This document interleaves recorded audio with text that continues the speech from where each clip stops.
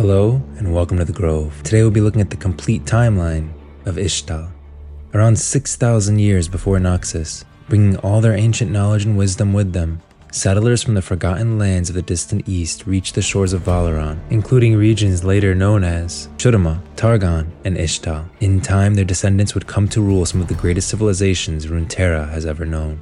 At around 5,000 years before Noxus, after being granted knowledge by the Targonians, ancient Shuramans built a sun disk in Neramazith. The prototype failed for unknown reasons, but with the help of Ixtal mages, a new sun disk was built on what would turn into the capital of the Shuraman Empire. After its construction, Ixtal became one of the first independent nations to join the Shuraman Empire. At around 2,500 years before Noxus, Ikathia, a place part of the Shuraman Empire at the time, organized a rebellion to move out from under Shuraman domination. To try and achieve victory, Ikathia unleashed a weapon that they had found underground.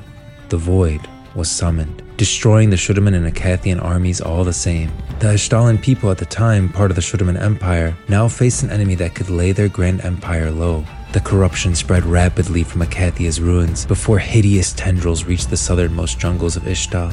Nizuk of the Ascended Host was an Ixtal elemental mage of colossal power. He pledged to create a weapon powerful enough to take the fight to the Void and eradicate it at the source of its original corruption. After months of inhuman labor, Nizuk revealed the Monolith, a floating fortress of living stone maintained by the greatest elemental mages and its ramparts manned by his fellow Ixtali god warriors. The size of a city itself, the Monolith glided towards Ikathia to face the Void and the hordes of Voidborn it had created. The battle dragged into weeks. It was violence of a scale and intensity never before witnessed in Runeterra. Sorcery enough to raise entire civilizations or render whole continents into naught but a memory was unleashed upon the Void. The darkness retaliated in kind. The living stone of the Monolith became pocked and seared with unnatural malphite, from the Ixtali word for bad stone, and leaving mineral-like scars. The fortress was pushed to the very limits of its design, struggling to self-repair and reknit its weakened superstructure until it reached the breaking point. As Nizuk fought to rally his ascended brethren for one last desperate charge, the Monolith crashed down to earth. Much of the fortress was lost within the gaping maw, vanishing into the nothingness beyond. The rest rained down as great ruins. Only Nizuk survived, fleeing for his life. However, a single shard remained, buried deep beneath the surface. Forgotten even by those that dwelt in the abyss, it slowly gathered in strength. It lived until at last it awakened after uncounted centuries and realized it was alone. In all the centuries since that dark day, the last shard of the Monolith would become malphite. Around 13 years before Noxus, we come to the Rune Wars, and deep in the jungles south of Kumungu, between the rivers that divide eastern Shurima, were the gardens of Zir. Elemental magics found in the soil allowed the growth of fierce carnivorous plants that preyed on all creatures within reach.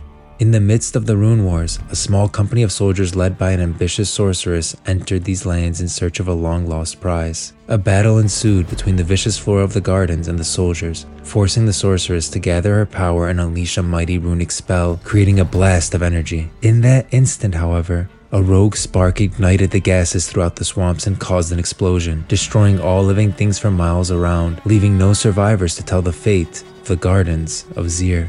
But born in this ancient sorcerous catastrophe, Zira is the wrath of nature given form, an alluring hybrid of plant and human, kindling new life with every step.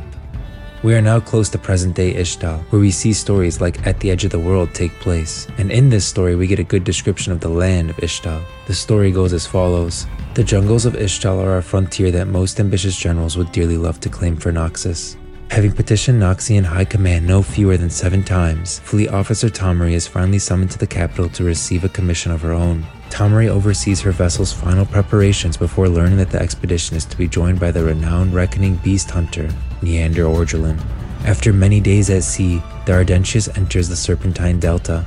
This is Tomari's first real glimpse of the wilderness that awaits her and her crew. The jungle does not treat foreign invaders kindly. Unable to find their bearings or any quarry for the beast hunters, the Noxians' morale and discipline begins to falter. Isart froze. She had seen basilisks before, as mounts for riders or beasts of burden. She had seen adults so large they could smash down the walls of besieged cities. This one was larger. The creature glared down at them and loosed a roar loud enough to throw those standing on their feet. Yes! The triumphant voice jarred Isart from her shock. She turned to see the Beastmaster snapping together a harpoon and bola as he grinned up at the monster. Come on now, you beautiful thing, Orgelin bellowed, madness creeping into his voice as he brandished the tools of his trade.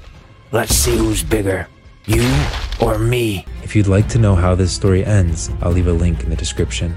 Very little is known of Ixtal's history by those outside its borders. Indeed, countless expeditions from Noxus, Bilgewater, and more recently the Piltover Explorers Guild have delved into the jungle in search of arcane treasures or new territorial claims, only to vanish without a trace. Now, secluded deep in the jungle for thousands of years, the sophisticated arcology city of Ixocan remains mostly free of outside influence. Having witnessed from afar the rune nation of the Blessed Isles and the rune wars that followed, the Ixtali view all the other factions of Runeterra as upstarts and pretenders, and use their powerful magic to keep any intruders at bay.